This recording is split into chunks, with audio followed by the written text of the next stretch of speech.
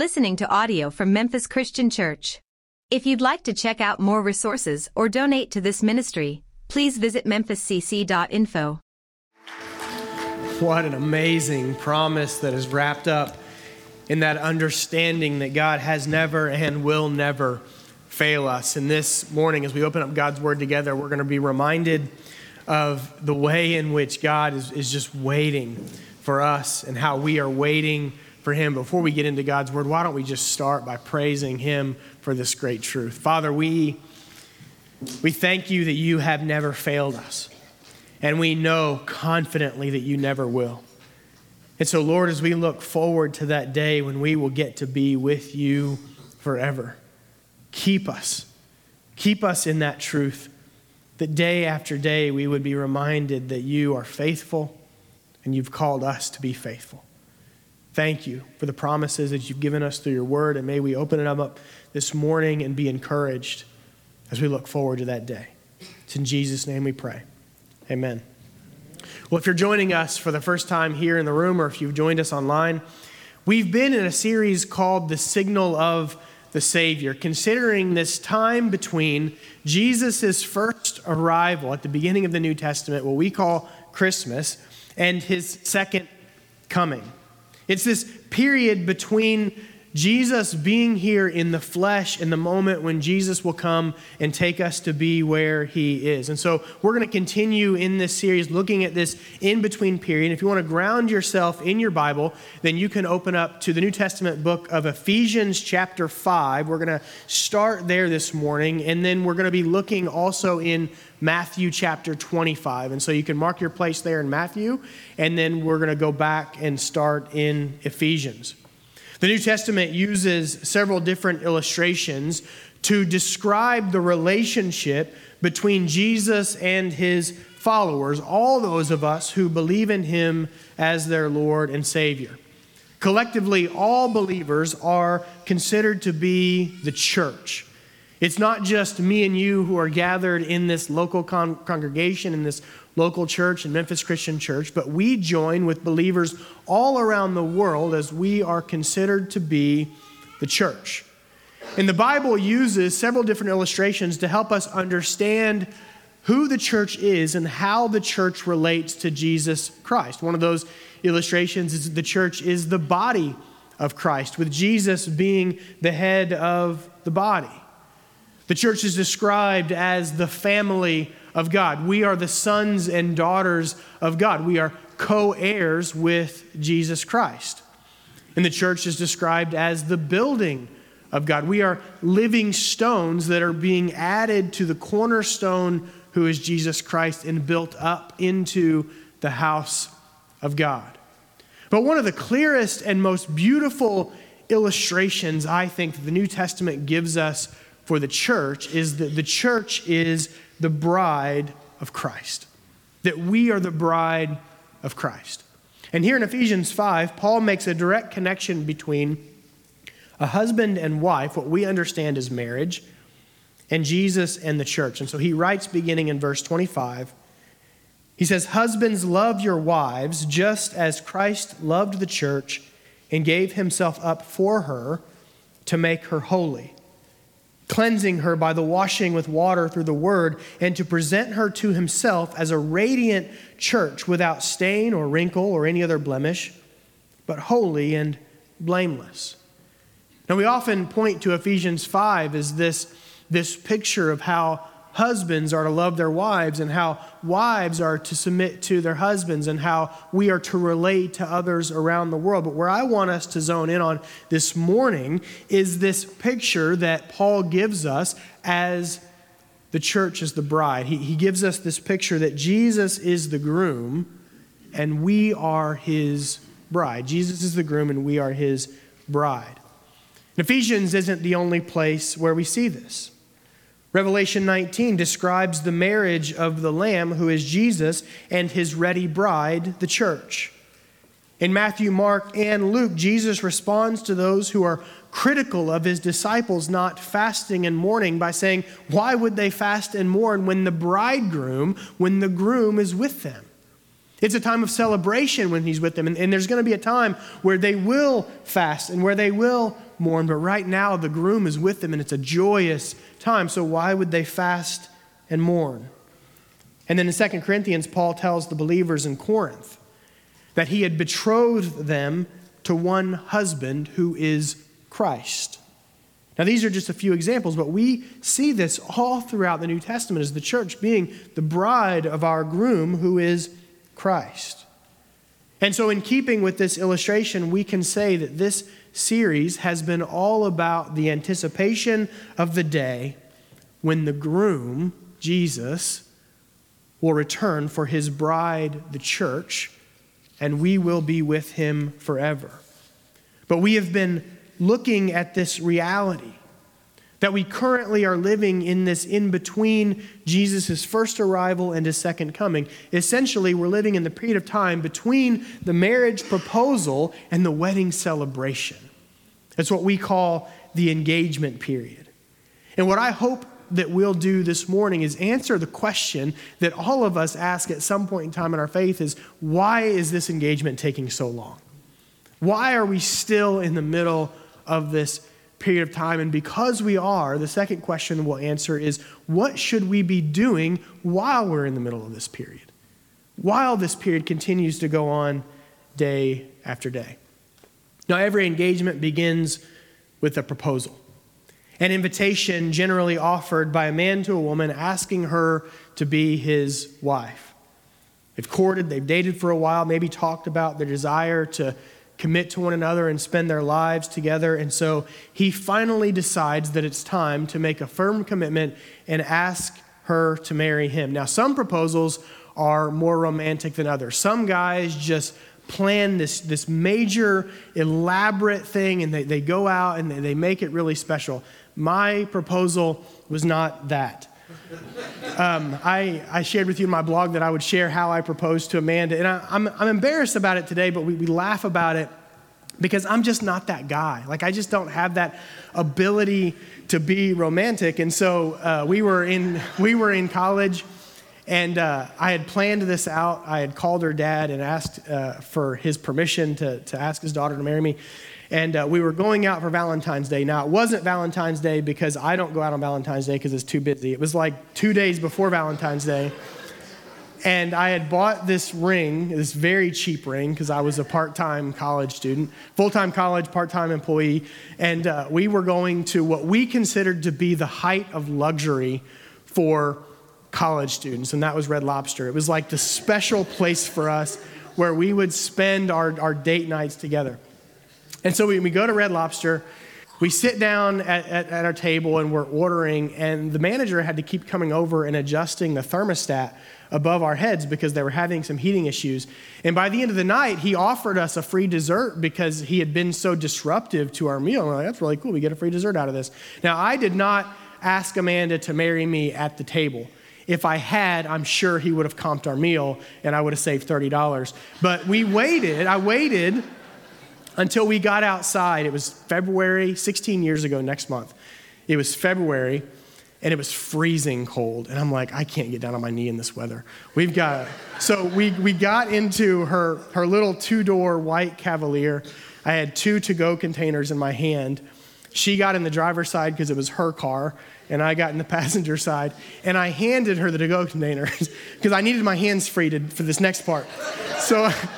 So I handed her the to-go containers, and I reached into my pocket, and I pulled out the ring, and I just said, will you marry me? And of course, she said yes. And we had planned on going to the movies, which I was really excited about, but she wanted to go home and, of course, talk to her parents and celebrate with them. So it was really special for us. It was my own way of just doing things. But that was my proposal to Amanda. And I know that some guys go all out, and it's just not part of our story. But we laugh about it today just because of how all of it kind of came to be. Now, every proposal looks kind of like that, right? The guy goes out and he buys the ring and he makes the plans, and they go to this special place, and he gets down on one knee and he says, will you marry me? And the next word out of her mouth will determine whether he's happy for the rest of the night or whether he's depressed for an indeterminate period of time, right? So we wait for that answer to come, whether it's going to be a yes or no. And once it does, then the engagement begins. Engagement between Christ and his church is no different. During Jesus' first arrival, he proposed to us. He proposed to you and me. He may not have gotten down on one knee and said, "Will you marry me?" But over and over again, especially in John's gospel, he offers the same invitation. John 5:24, "Whoever hears my word and believes in him who sent me has eternal life and will not be judged, but has crossed over from death to life." John 3:36, "Whoever believes in the Son has eternal life, but whoever rejects the Son will not see life, for God's wrath remains on them." And John 14:6, "I am the way, I am the truth, and I'm the life. Whoever comes to me has life. No one comes to the Father except by me." The invitation is to believe in him, to believe that he died and rose again, to accept the free gift of eternal life that was purchased by his blood. This is the proposal. And he may not have gotten down on one knee, but he did something infinitely more romantic than that. He laid down his life, Paul says. He went to the cross. He gave himself up for his bride in order to demonstrate the depth of his love for you and me and the seriousness of the invitation, the seriousness of the proposal, a proposal that is still being offered to those today who have not yet accepted it. And this proposal demands a response. It demands a yes or no answer. And you and I are the ones who must respond. When a man gets down on one knee and pops the question, he has already decided in his mind that he wants to marry this woman. At least he should have. He doesn't ask her to marry him hoping for a no. Like I didn't ask Amanda to marry me hoping that she would say no. I wanted to commit my life to her and to spend the rest of my life with her. My answer was already yes. And I just wanted her to say the same thing. In the same way, Jesus' act of going to the cross, of laying down his life, is the clearest indicator that he already desires to have relationship with you and me, that he already wants us. It's why we caution here in this church against that language of asking Jesus into our hearts. We're not asking him anything. He's the one who asked us. He already said, "I want you to answer this question, to say yes." It's Jesus who made up his mind that he wants relationship, and so now we respond with our answer, and he gives us this promise. Whoever comes to me, I'll never cast out. I'll never drive away. His proposal signifies his acceptance of you and his deepest desire that you will say yes.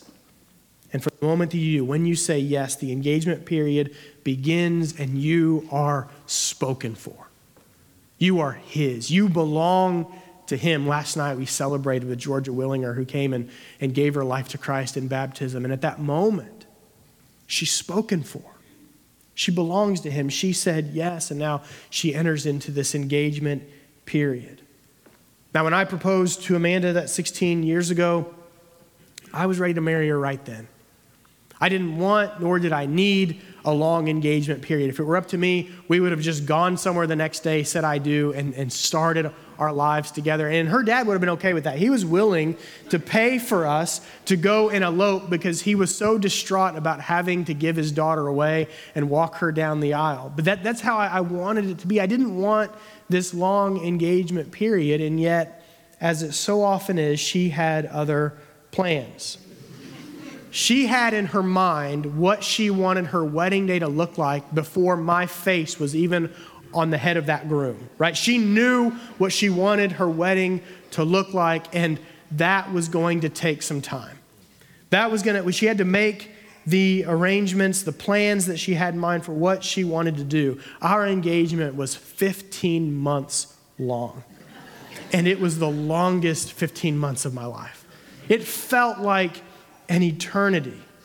Now, some might argue that God himself likes long engagements. After all, Jesus' first arrival and proposal came 2,000 years ago, and we are still waiting for the wedding day. We're still waiting for him to return and to be with him forever. And certainly every single day that passes, we are a day closer than we were the day before. And yet day after day, year after year, century after century, we wait. Not only do we wait, we don't even know what the wedding day is. It's a date that's been set by the Father, not even known by the Son. We don't know when this will take place. Peter spoke of this unknown waiting period when he writes in 2 Peter chapter 3. He says, above all, you must understand that in the last days, scoffers will come, scoffing and following their own evil desires. They'll say, where is this coming he promised? Ever since our ancestors died, everything goes on as it has since the beginning of creation. And the world often asks us this question. You say Jesus is coming back, but where is he? Everything continues the way that it always has. You keep talking about the return of your Savior, and yet he's not here. And in verse 8, Peter responds to that question. He says, don't forget this one thing, dear friends. With the Lord, a day is like 1,000 years, and 1,000 years are like a day. The Lord is not slow in keeping his promise, as some understand slowness. Instead, he's patient with you, not wanting anyone to perish, but everyone to come to repentance. And wrapped up within Peter's words here, and looking back at what Paul tells us there in Ephesians 5, we can see several reasons for why this engagement period seems to be taking so long in our eyes. And the first is that time is simply different for God. God sees time differently. Now, I know that Peter is likely being figurative here, but consider what he's saying. That if 1,000 years are like a day to God, then in God's eyes, it's only been a couple days since Jesus even came the first time. The point is that God doesn't look at time in the same way that we do. We see it from a finite perspective. If I've only been alive for these 36 years, then 2,000 years seems like forever to me. But if you are an infinite number of years old, then a couple thousand years is like nothing. I often say that every generation has believed themselves to be the generation who will see Jesus' return. We all believe that. But God could allow another 5,000 years to pass, and overall it would only seem like a week to him. It also seems especially long to us because of the anticipation of what you and I are waiting for. That 16-month engagement for me seemed like forever because of the expectation of what was to come, because I was so ready, I was so looking forward to it. If you tell a 5-year-old that you're going to Disney World in 2 weeks, those 14 days are going to feel like an eternity. Because there's something great coming, and now he has to wait for it. In my engagement, there was something great coming, and I had to wait for it. And for those of us who have accepted this proposal, we are waiting for the greatest day of our lives. Nothing compares. Not your wedding day, not the births of your children, not the greatest event you have ever been to. This day will be the greatest day of our lives by an infinite amount. And so, of course, it's going to feel like it's taking forever when we're all looking forward to this. Especially when they're in the middle of some of the most difficult times, when life throws its worst at us and we desperately long for something better. There are just those days when we're in the middle of the storms of life and we wake up and say, Jesus, I just want to see you today. I just want you to return and make this better. Right? It's in those moments where the days seem to drag on and we wonder, how long is this going to take? But I don't want us to miss the point of what Peter is really driving at. It may seem like it's taking a long time, but God is not slow in keeping his promise. Rather, God is patient. And as impatient as I can be waiting, it's a good thing that God has waited, because his waiting signifies his desire to see you repent and accept the proposal that was offered through his Son. Indeed, it is for your good and mine that God has waited this long. Because what if he returned before you accepted the invitation? What if Christ came back for his bride when I was a junior in high school and I had not yet surrendered my life to Christ in baptism? What if he had come before you did that? Then we'd all be lost forever. We'd be lost for all eternity. And so God's patience meant my salvation. His patience means your salvation if you've accepted it. But what does that mean for those who haven't said yes? It means that even now you still can, that God is still patient and he doesn't want you to perish, and yet there is this urgency in not knowing the date. If God had given us the exact date, then we could just live whatever way we wanted until that moment and then said, I'll be yours. So while it could be another 5,000 years before Jesus returns, it could also be before I finish this sermon. It could be. He's not told us when, and we know that his patience is still standing right now. But don't wait under the assumption that his patience is going to last forever. Because Peter continues in verse 10, but the day of the Lord will come like a thief. No one can predict it.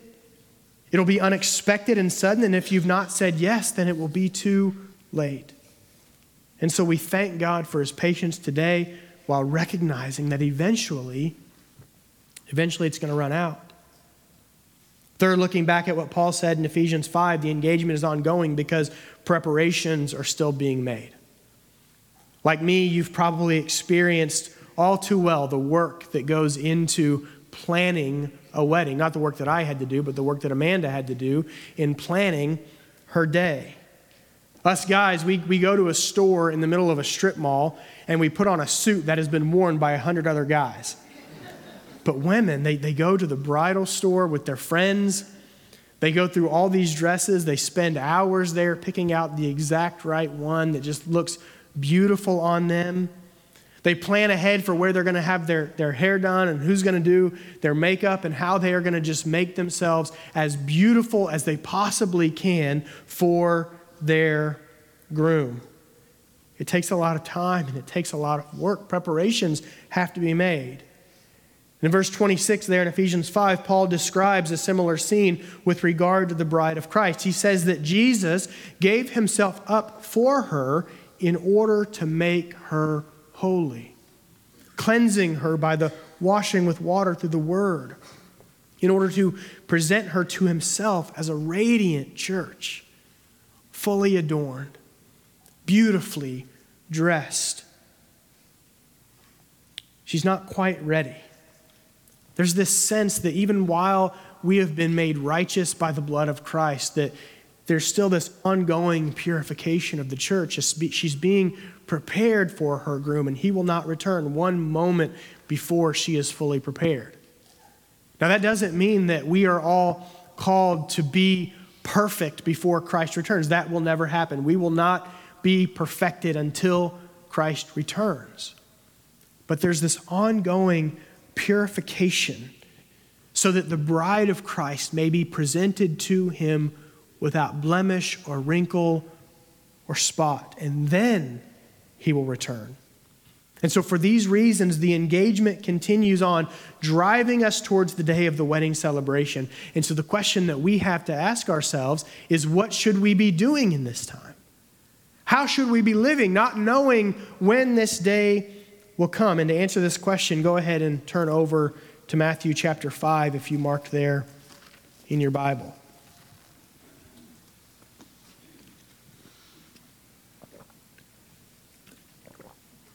In Matthew chapter 25, Jesus, he gives us this parable, this illustration that answers the question for us. Beginning in verse 1, he says,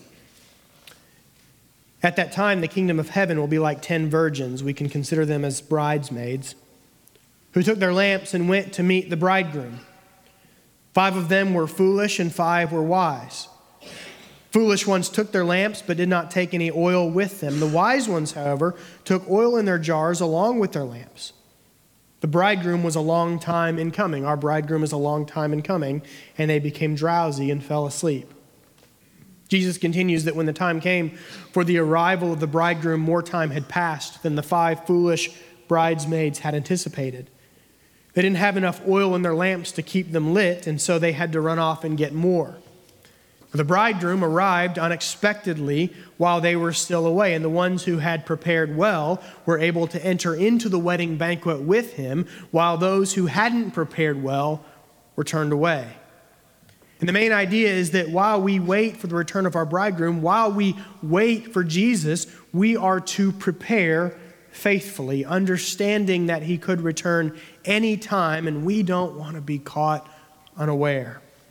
I was reminded of the disciples in Acts chapter 1. They had just witnessed Jesus ascend into heaven after his death and resurrection. He had told them that they were to be his witnesses in Jerusalem and Judea and Samaria and to the ends of the earth. And then he ascends into heaven and he's hidden by a cloud, and it says that they're staring up into the sky. Acts chapter 1 verse 10 says they were looking intently up into the sky as he was going, when suddenly 2 men dressed in white stood beside them. Men of Galilee, they said, why do you stand here looking into the sky? This same Jesus who has been taken from you into heaven will come back in the same way you have seen him go. So the promise of Jesus' return isn't an invitation to stare into the sky and to wait for him to come back. Just like these disciples who I'm sure were hoping that he was going to be right back. The angels asked them, why are you just standing there? Didn't he give you something to do? Weren't you to go into Jerusalem and be his witnesses? Why are you just standing there doing nothing? So the reality is that weddings don't happen on their own. A guest list has to be prepared, invitations sent, ceremony planned, preparations made. And while you and I are waiting, there is work to be done. And a willingness to do the work signifies whether you are like the bridesmaids who were prepared for Jesus' return, or whether you're like the ones who didn't have enough oil and who were cast away. Our preparation involves not only telling others about the wedding day and trying to bring as many with us as we can, but also our own personal growth in holiness and obedience to our Lord, so that we can be presented to him without spot or wrinkle. And so if you claim to be a Christian but live like the world, simply waiting with no spiritual fruit, then I would caution you that you may find yourself on that day not invited into the wedding banquet. Preparations have to be made. And if you truly love your groom, then shouldn't we desire to be as radiantly dressed for him as possible? To be as ready as we can be.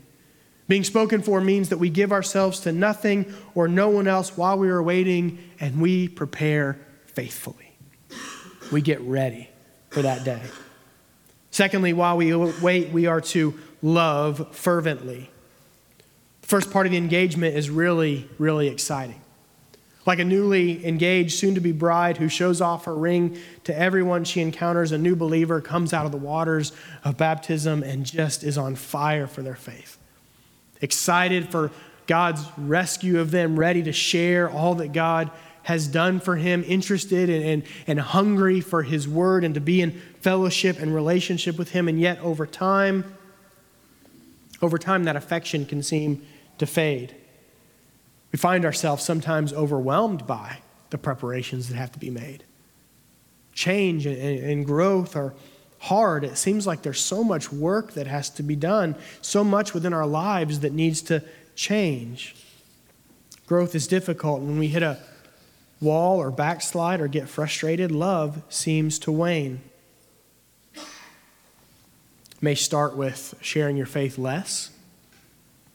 Maybe that you stop reading God's love story to you through the word. It may be that you stop spending time with him in prayer and fellowship with him, or falling back into those things that he's rescued you from, those same habits and hang-ups that you thought were taken care of, and yet they come back because your love has waned and perhaps you become bitter. I've seen Christians grow up in their faith and become bitter toward God or even bitter towards other people. Revelation 2, Jesus offered this warning to the church in Ephesus. It's the same church that Peter was writing to there in Ephesians 5. He says to the angel of the church of Ephesus, I know your deeds, your hard work and your perseverance. You've persevered and have endured hardships for my name. You've not grown weary, and yet I hold this against you. You have forsaken your first love. You've forgotten the love that you had at first. Notice what Jesus says. The church in Ephesus seemed to be doing all the right things. Working hard, doing good deeds, persevering even through trials and hardships, and yet something was missing. What was missing? They forgot their groom. They forgot that they were spoken for. On the outside, it looked like they were preparing for the wedding celebration, but what good is a wedding if the bride no longer loves the groom? What's the point of going through this exercise if the bride has no affection for the one that she's marrying? That's what Jesus is saying. You've forgotten your first love. You've forsaken it. Come back to this and do all those things, but do them out of your love for me. And this is what we need to be cautious of, especially when we find ourselves in difficult seasons. That if we aren't focusing our affections on the one who loved us so much that he was willing to lay down his life for us, then we might find ourselves slipping into some kind of emotional or physical or spiritual unfaithfulness. It can happen not simply in open rebellion to God, but more often in just forgetfulness. We get wrapped up in the things that we're doing and not the why of why we're doing them because of our love for Christ. We forget the love we once had, and all of a sudden preparing for the wedding seems like an arduous chore instead of a joy. And so the invitation for us, for you and me who have said yes, is to let the anticipation of the wedding day and the love that we have for our bridegroom propel us forwards to that wonderful day. It should be the motivator for how we live, recognizing that Christ has already committed himself to us. And because you are spoken for, because you belong to him, it leads you to want to serve him out of your love for him and your desire to be with him. We prepare because we love the groom. That's why we do it. Because we love him and we want to serve him and we want to be as radiantly adorned for him as possible. Finally, in this engagement period, we are to wait expectantly, to wait forwardly, as Dave talked about early on.